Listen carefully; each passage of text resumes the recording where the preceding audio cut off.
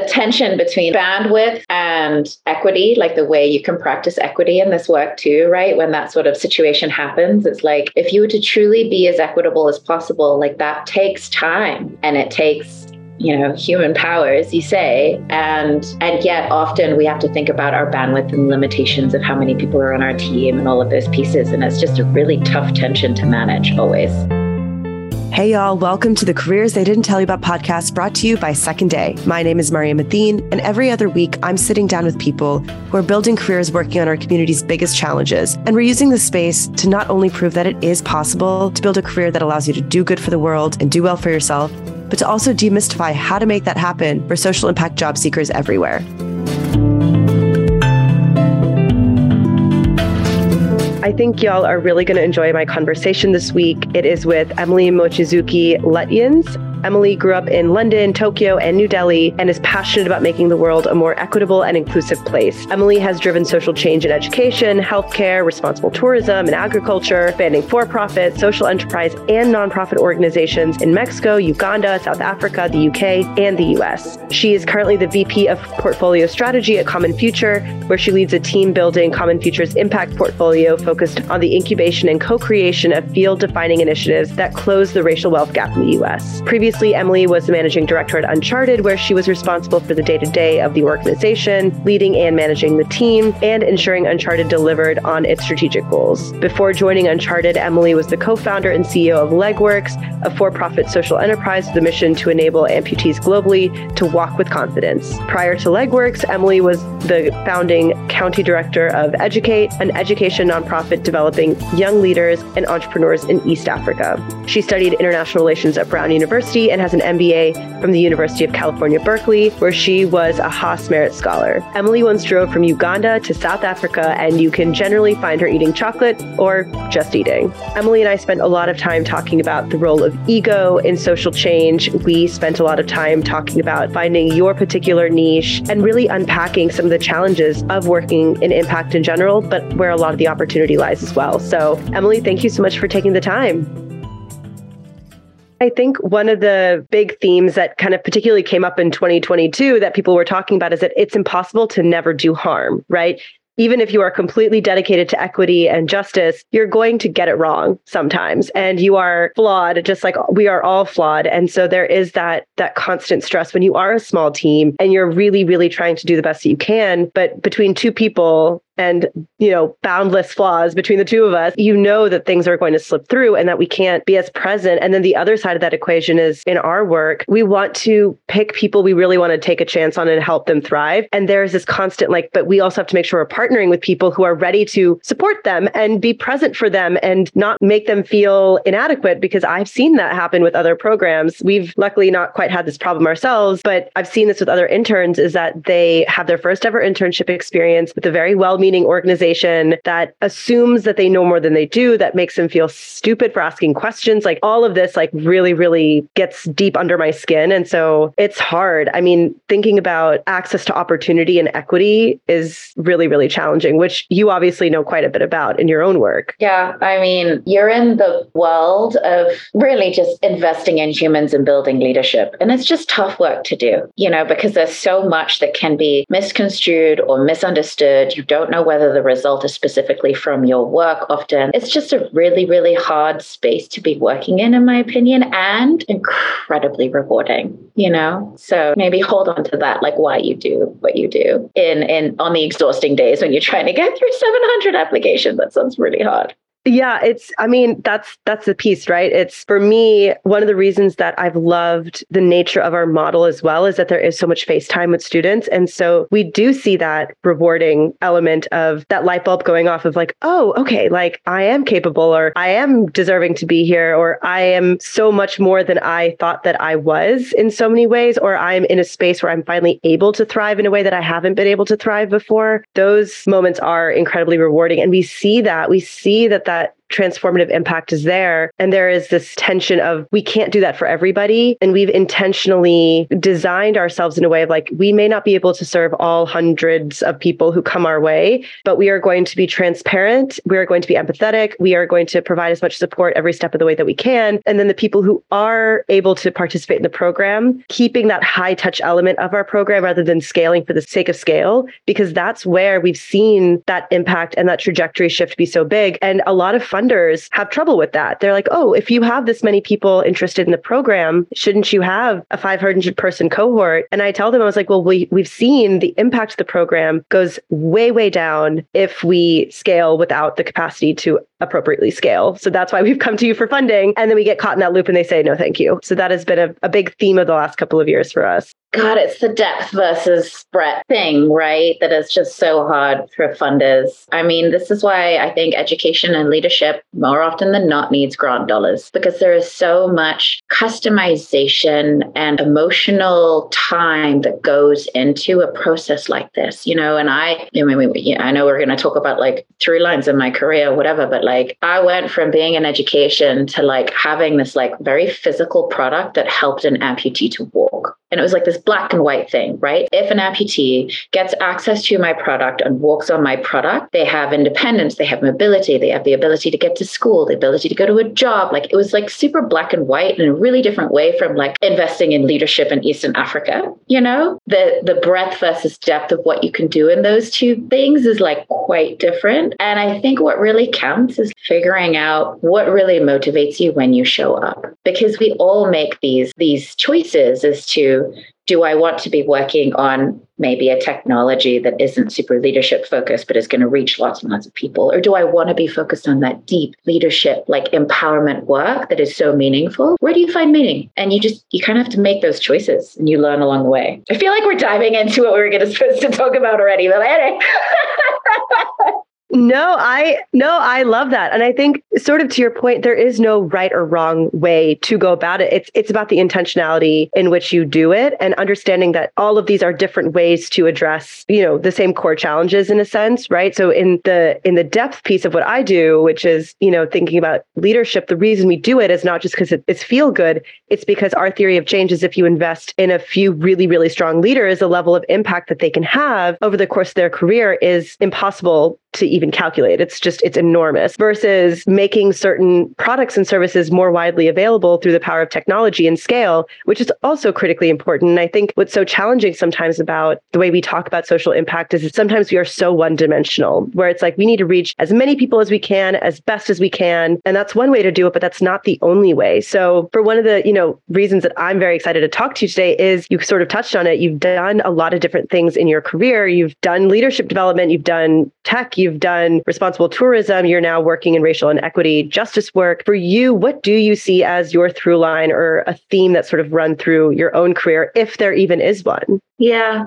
I love this question. I mean, I think there's sort of like the through line of my what. So like, what are the issues that underline all of the work that I've been doing? And so if I look for that through line, I think it's something around building choice and independence, definitely equity, definitely inclusion. Like, how do we build a world that is more equitable, where individuals have the choice and the power and the mobility and the empowerment to live their lives with dignity? And, especially given how much work there is to do to repair historical systems of harm. So if you think about my work in education in Eastern Africa and Southern Africa, a lot of it was really around repairing the legacy of colonial racist education systems. My work in healthcare and disability was around repairing developing world exploitation, and now Common Future, the work is centered around dismantling systemic racial oppression in the US. So I think there's a through line here in sort of the principles of equity and the principles of inclusion. But I also, like, when I think about my career, I think there's a through line in my how.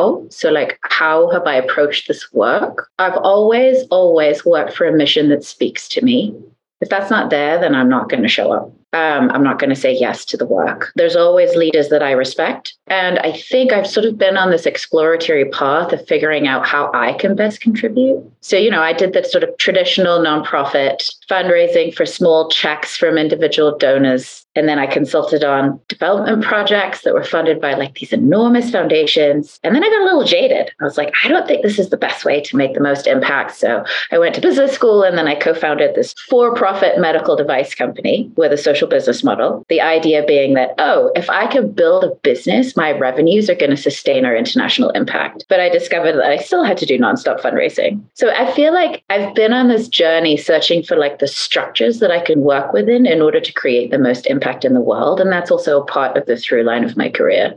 Which is believing in the work, the leadership behind the work, or, leading that work and identifying where you yourself can contribute. So sort of going piece by piece, starting with the believing in the work itself, right? This is an interesting concept. There are two things rolling through my brain. One is how often I have the conversation with students and young people who are starting their career of, I don't even know, I care about so many things, right? They have this sort of like, everything matters, everything is urgent. How do you know where to start? So I'm curious if you have advice on this, because that's one piece of it. And then the other piece of what I say to people who are in that headspace is everything is so intersectional which is both great because there are lots of ways to impact the systems that you care about dismantling. And also it makes it more complicated because there's so many different layers to this work as well. So when people come to you or if someone were to feel urgent and important, I don't know where to start. I care about everything. And that's sort of the energy they're coming to this work. What advice do you give? One of the things that I've had people come to me and ask about is, do I need to have sort of like for-profit, sort of like consulting experience in order to do this work well? I'm sort of one of those many case studies. I started in management consulting for like a year and a half. It wasn't very long. I knew by my second day that it really wasn't for me, but I am one of those people that sort of got that experience under my belt, worked with like Fortune 500 companies, built financial models, blah, blah, blah, blah, blah. I don't think that work was necessary, right? When people are sort of overwhelmed with what's my first step, there's so many things I'm interested in. Maybe you consider yourself a generalist. My advice is just start, right? Like, I don't actually think in order to have an impact, there's sort of like, I must check off this checklist of necessary skill set. I think if you approach each job that you have, whatever that looks like, with an open mindset, with some humility, and try to understand what here is working in terms of the structure, what here is working for me as an individual, you learn those lessons and you take them with you on your career path, move on to your next job and your next exploration of just like finding that fit. And I think that that is the most important part. No one's really going to get it right the first time around. I know very few people who have managed to do that. We're all on a journey. And, I sort of say, like, I think I've had 2 or 3 careers already, and I am excited to have 2 or 3 careers more. And my goal is just to get better at it as I go along and to leverage the impact that I can have, because I've figured out and had experiences in different models, small nonprofits, large nonprofits, consulting, for-profit social enterprises. And I've learned about me and how I show up in the work and how I can best contribute. So it sounds really simple, but I think my advice is just go for it. Start building those building blocks. No, I 100% agree with that advice. I think you can read everything in theory. You can talk to as many people as you can, and which is all very helpful, but you're not really going to know how you feel about an organization, a certain theory of change, a certain model for social change until you are in it yourself. So kind of staying in this particular area, something that you have said to me before, which I am still thinking about, is rather than picking one path, like you said, you're going to have a lot of different careers. Being dedicated to impact is about not throwing your full weight at one sort of way of looking at social change or one particular cause. If you're truly dedicated to social change, you're going to have a lot of different careers. Can you unpack that a little bit for us? Yeah, absolutely. So, oh my gosh, here's the thing. We're never going to be done. And maybe I just sound really negative, but I sort of actually think of it more as just like this opportunity. So at Common Future, we envision a new economy that works for everybody, that includes everybody, that doesn't extract. That is a huge vision, if you really think about it. In my opinion, lifetimes of work, generations of work. We're dismantling stuff that has been around for centuries. And so if you go out there and you think that your one solution is going to like make a fix, I don't think you're thinking big enough. And so the work of making the world a better place is sort of like lifelong work. And that's why I think we each go through if we are dedicated to the space, we each go through multiple journeys. I said, I think I've had 2 to 3 careers already. Like I've been through multiple stages on my own personal equity journey. And so we're not going to get it right the first time. I think that that's wishful thinking. And, when we think about dedication, so I think I'll open up a little bit here. Like, I think as you do this work, you learn things about yourself and how you can best contribute. And I had a wicked muscle of perseverance. Like I was strong and I was really, really passionate. And like first decade of my career, I was just like, go, go, go, go, go. What I came to realize at some point was that perseverance isn't really enough in this work. You need more. You need more tools in your toolkit. And I had this experience where I had to actually walk away from the company that I co-founded from my role as CEO because my body literally shut me down. I was going too hard for too long. And my body just said, okay, enough is enough. And so I took this health sabbatical and thought about how can I show up in this work sustainably for the long term? Because I know I'm dedicated, but what form does that take? And so I think we can give the best contributions if we focus on the work that we believe in. And also if we find that place, that role in the sort of structure that like makes sense for us. Like this mix isn't going to like naturally fall into your lap, right? But like I think your career should be an exploration. I think that we all learn about how we like to work, the things we're good at, the things that maybe we're good at but we don't like doing, e.g. for me, fundraising. I was good at it, but it drained me, So I think we need dedication, but we also need like self-knowledge and exploration and practicing those muscles as well. Yeah, I'm processing that because I think that is the piece that, particularly in social impact, we neglect so much. It is still very much a culture of if you care, you are going to just go for it and you're going to make it work and you're going to put all of your energy into it. One of the interesting things that I am on Facebook still for some reason, I don't know why, but I'm part of a like nonprofit professionals group. And it is wild to hear the kinds of conversations that nonprofit professionals are still coming up against, particularly from, folks who've been in the industry probably too long or people who are funders who hold social impact employees and community members to this insane standard. There is this tension of like expectation and status quo, and also us having this conversation with ourselves of this is not a sustainable model. We are not going to be able to, one, move the needle on change the way that we want to. And also we are going to exclude a lot of people who have a lot to contribute, but maybe don't have that same energy or bandwidth. And so I think there's just so much there that's important to name and to push back on. Yeah. And like if you start bringing in gender norms or sort of the way that female leadership is viewed or the way that BIPOC leadership is viewed and the heaviness in the weight and the extra mile that is necessary depending on, how you show up in the world, it's definitely hard. And I think those conversations are starting to happen slowly.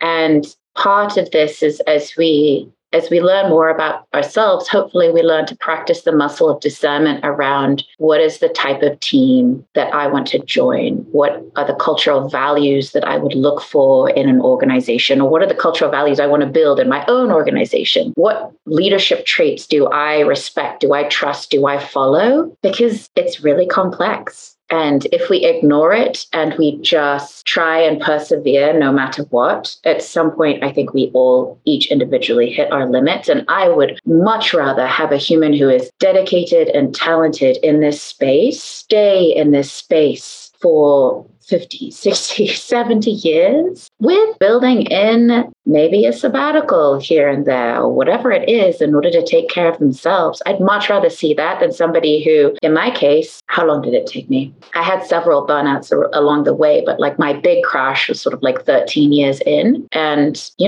I think there was a possibility that I wouldn't have returned to actually, I don't really think I wouldn't have returned, but it was a big thing. It was a really big thing for me to take stock and say, okay, how can I continue to show up in this work sustainably? So what do you do differently now? What did you learn from that crash 13 years in? And how is that also impacting the way that you lead your teams now and the way that you act as a mentor to others? I'm curious how that's shown up later in your life.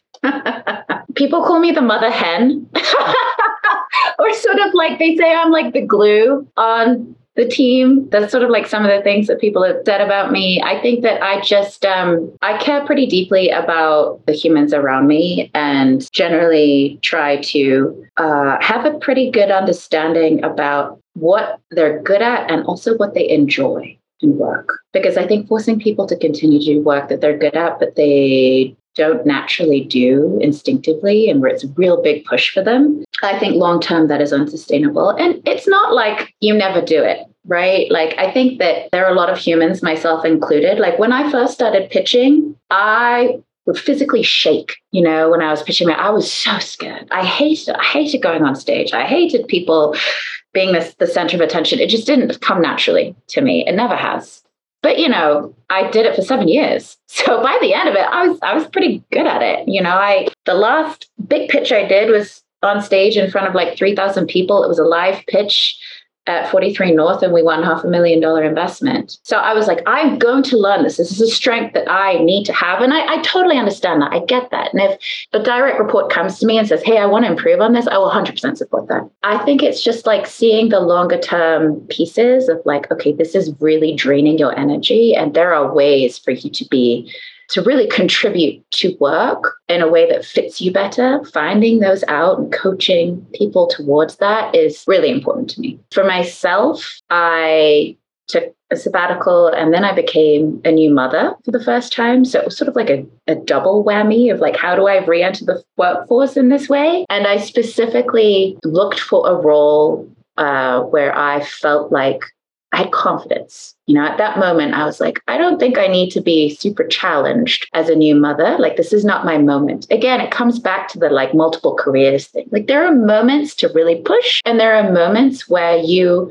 need to rebalance how you live your life and how you contribute in your life. And for me, being a new mother, I thought a lot about what are the things that really drain me. I'm not going to fundraise. That was a really clear boundary I made for myself. And I also found an organization that practices a 4-day work week. And so I get a Friday off every single week and generally use it to go see doctors, spend time with my family, practice some self-care, check in on all the general life administration that piles up. And that's been really helpful for me to balance out and keep sustainable in the work.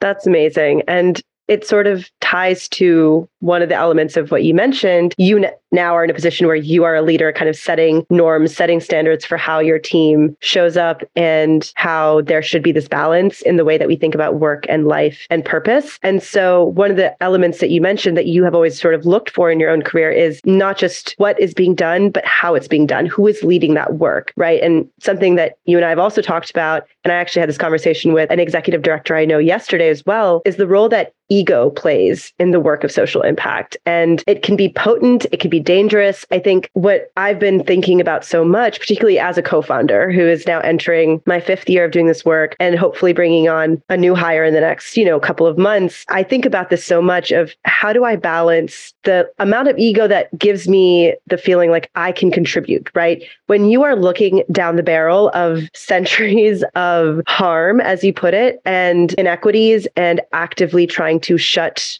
entire communities out of opportunity, that's a terrifying thing to take on. But there has to be a little bit of ego there that feels like I can do something about this. Even in a small way, I can do something about this. And that drives that passion and that conviction and that duty. But then the other side is that it can get really out of hand. And suddenly the work doesn't become about the work. It becomes about you and feeling good about yourself. And so I'm curious what you have observed about this. Do you think I characterized it in a way that resonates? And what your thoughts are on this challenge of saviorism, which we see so much in this space? So much. And there's another term that I really like, which is heropreneurism or heropreneurship, right? So this is my friend Daniela Pepe Thornton has written extensively about this, but like the self-sacrificial side to social impact work is really powerful. There's also nuance to it in international development work, which is, what I started out doing. And I think what it means is that humans often have a really hard time letting go of the things that they've built. And what we have to remember every single time that is hard to remember is that we don't build things alone. We build things upon the ideas and efforts and movements and learnings of others. And so we have to remember that and contribute to the future generation, right? So like, what are we learning along the way? Where are we failing along the way? And how can we share that externally so that we can continue to contribute? I will own that in my personal case, when I was co-founder and CEO, I felt this like, gosh, it felt like a weight of responsibility, but definitely there was ego in there, right? This responsibility to the patients we were serving, responsibility to my funders and my investors who like believed in me, my team who trusted me to make payroll. And so when I finally walked away, I had entirely forgotten who I was without this like label of co-founder CEO. I was like a complete empty shell. And I had to just basically rebuild who I was on this sabbatical. And so I do think that ego is sort of part of the human condition. And so much, especially in the West, we're just told, produce, go faster, get it done. And I think the best teams that I have been on are teams that practice humility, and it's embedded in the team. It's embedded in the work. You know, you're constantly doing retrospectives. You're thinking,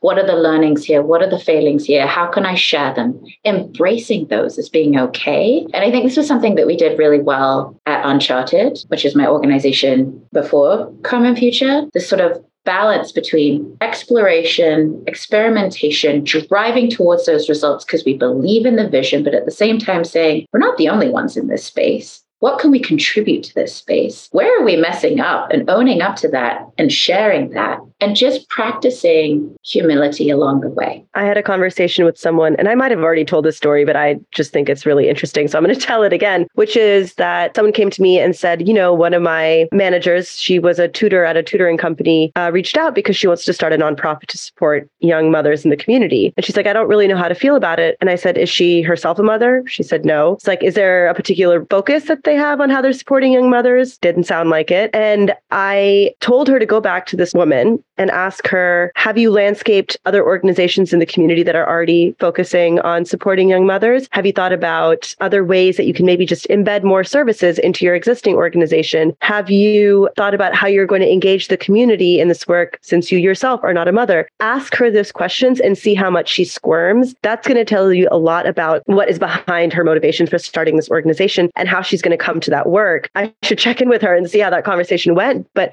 I've seen this so many times of it comes from seemingly a good place, but this particular piece of who is already doing this work, right? There are 1.5 million nonprofits in the US alone, right? We're all working towards very similar goals, but for some reason there is this instinct to, you know, carve your own niche. And I think this comes from this sort of ego element of the human existence, which I agree is sort of very much inherently part of our wiring.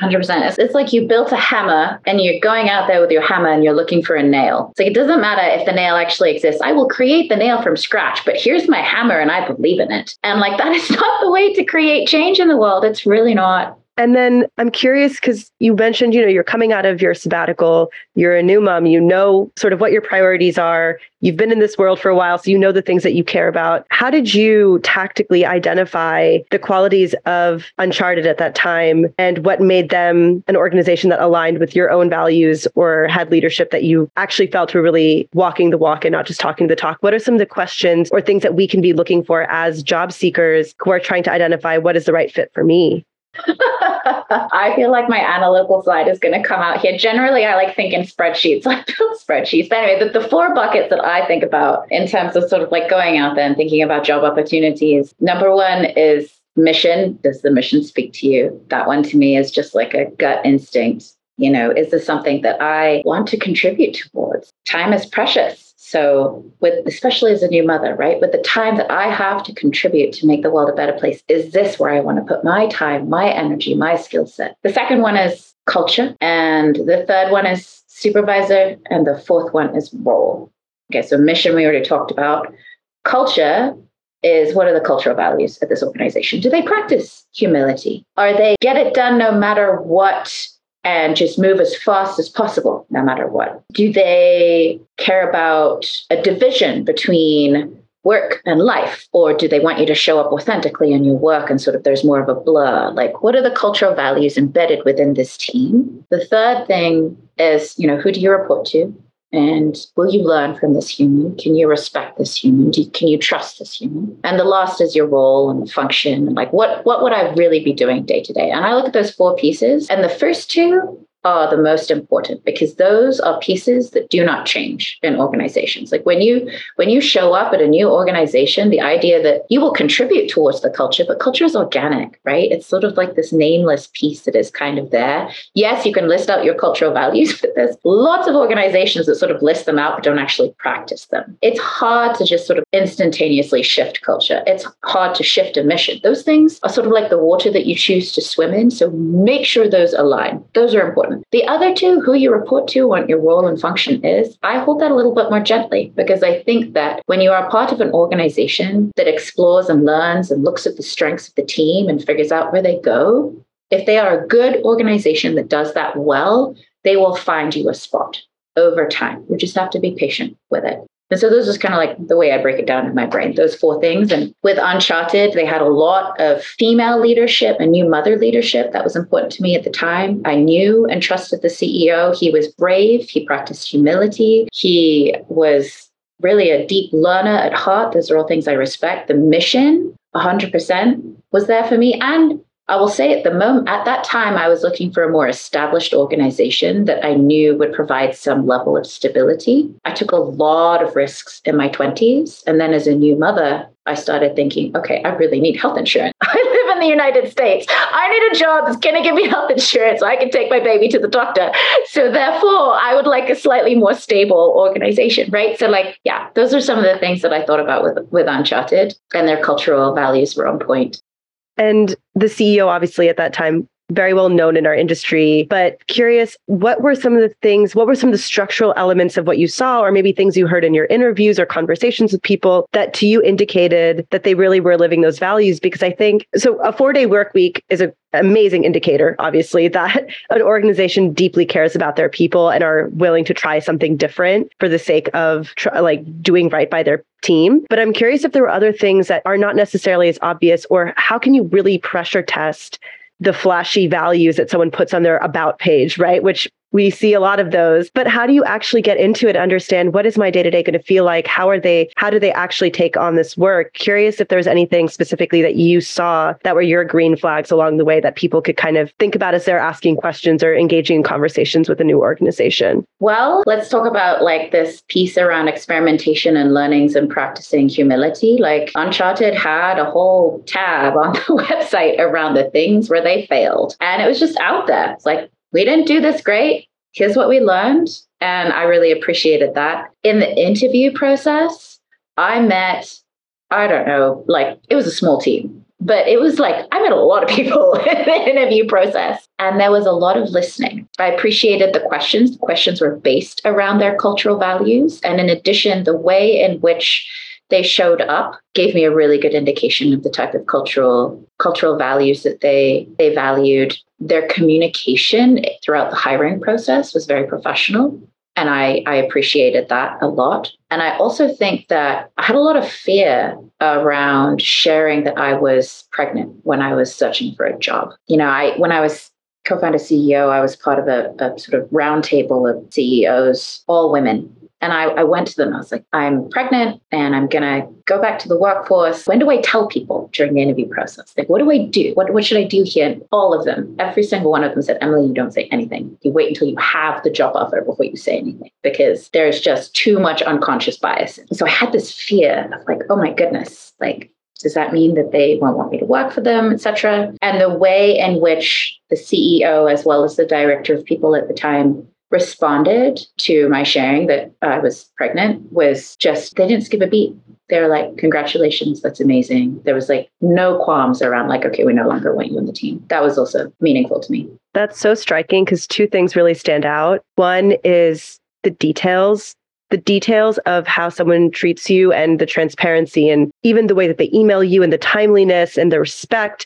Those things do tell you a lot, right? Don't discount those. I think that I want to triple underline that. And then the other element of what's so striking is it's so fundamental. Humility, kindness, just congratulating you that you're pregnant rather than turning it into a whole thing. That is so basic and also so foreign in the context of our times. And that's wild. And something that we could spend probably 2 hours unpacking of telling people you're pregnant in the workplace and what that can lead to. And I don't have that lived experience, but I'm sure you have had your own journey with it. And so just something that I think is really helpful for people to hear is those are the sort of things and trusting your gut with how those interactions are going. There's so much power to that. So you've talked about Uncharted, and one of the things that Uncharted is very well known for is being very transparent with their learnings, their mess ups, all of that sort of thing. And one of the ways that you and I were connected is that you recently helped lead, is my understanding, correct me if I'm wrong, but helps lead the recent merger of Uncharted and Common Future. And the first piece is that mergers as a thing are not something we often associate with the nonprofit world. So would love to talk about that. But it's interesting, you're working on a project to sort of lay out what you all have learned about the merger process itself for people like me to learn from, which I think is amazing. And again, just speaks to the values of Uncharted and Common Future. So sort of starting with that first piece of why are mergers in the nonprofit world not talked about? What makes them different from, air quotes, traditional mergers that we hear about in the corporate world? Curious to kind of get some basic background from you on that. Well, I should call out that I am not an expert on this. I've experienced this one nonprofit merger and that's it. It wasn't really something that I'd ever studied before. There's a lot of articles that you can read up on, but I will say that I think in terms of for-profit versus nonprofit, in the for-profit world, you can there's a valuation for everything, right? There's these indicators. It's like revenues, and generally it's like, okay, how do we create more revenue? And there's a really easy North Star of let's make more money and provide more, quote, value to our shareholders or whatever that looks like. And so it's it's easy to unpack the blueprint of the steps along the way. Okay. In nonprofit, the quote value is measured so differently depending on, what industry you're in or how you're incorporated, all those pieces. It just becomes very, very, very complex. So I do think there's a piece there of once you are in the world of impact where you're not measuring everything by dollars and cents, it just becomes harder to create a blueprint because it's that the North Stars are just a little bit different or a little bit off. And so I do think that makes it harder. I also just think that in nonprofit, you just don't really think about it too much. And maybe this is part and parcel of the piece we were talking about before, but I think that often nonprofits, they're trying to decrease their general operating expenses, so they can show up with 5 stars and not seem to be too expensive. That often means that as an employee of a nonprofit, you are heads down just trying to get it done. And you don't often pop your head up to think aspirationally, what are the opportunities out there to create? I think that often we tend to be a little bit more fear and protection goal driven. We need to do X to prove this to this funder so that we can get this amount of funding and keep doing the work. That's really different. That narrative is so different from who are my peers in this industry who believe what we believe, maybe are doing some compatible work, and could there be a partnership here? I think it's much easier to withdraw into fear and protection, especially because often we don't have the resources to have that aspirational time in the same way that maybe for-profits do, because they are constantly trying to increase the dollar number. That's kind of where I'd start. But again, not an expert at all. No, but it's interesting because we talk about the nonprofit starvation cycle a lot and often talk about it in the context of, right, you're trying to keep your operating dollars as low as possible and your employees are wearing 10 different hats and you're trying to seem as inexpensive and impact driven as you possibly can, which, I take a lot of issue with that way of thinking. And the other piece of that is not just, that sucks for a nonprofit employee, but also, to your point, it doesn't leave room to think aspirationally, to think strategically, to level up in that way because you are constantly in survival mode. That is what I have felt in this space, not just in my own experience, but from talking to so many other people who do this work. And you're just constantly trying to keep your head above water.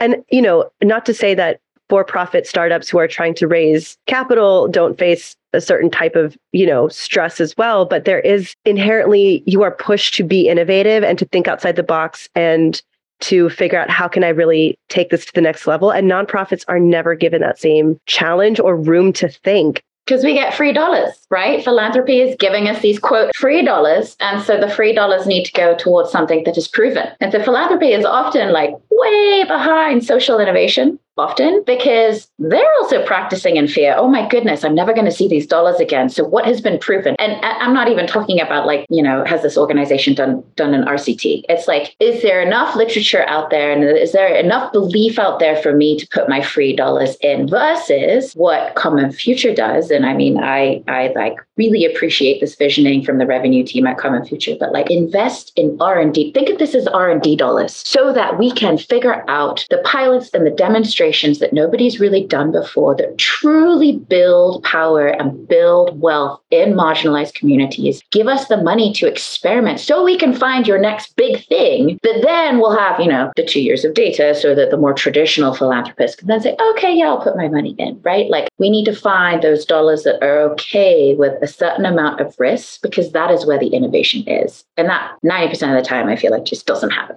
Yeah. And I think that's been my single biggest frustration being a nonprofit is exactly that, right? Is being caught in that loop of, oh, what you're doing is really innovative, but we don't really see anything else like that. So we're not going to give you funding because we don't see anything else like that, which is crazy loop to get caught in. And it's been happening for years. So I think that it is really interesting. And I'm curious, how did your experience in the for-profit world color the way that you look at the nonprofit world now, having been a co-founder and CEO? Is there anything you've carried from that chapter of your career into where you are now?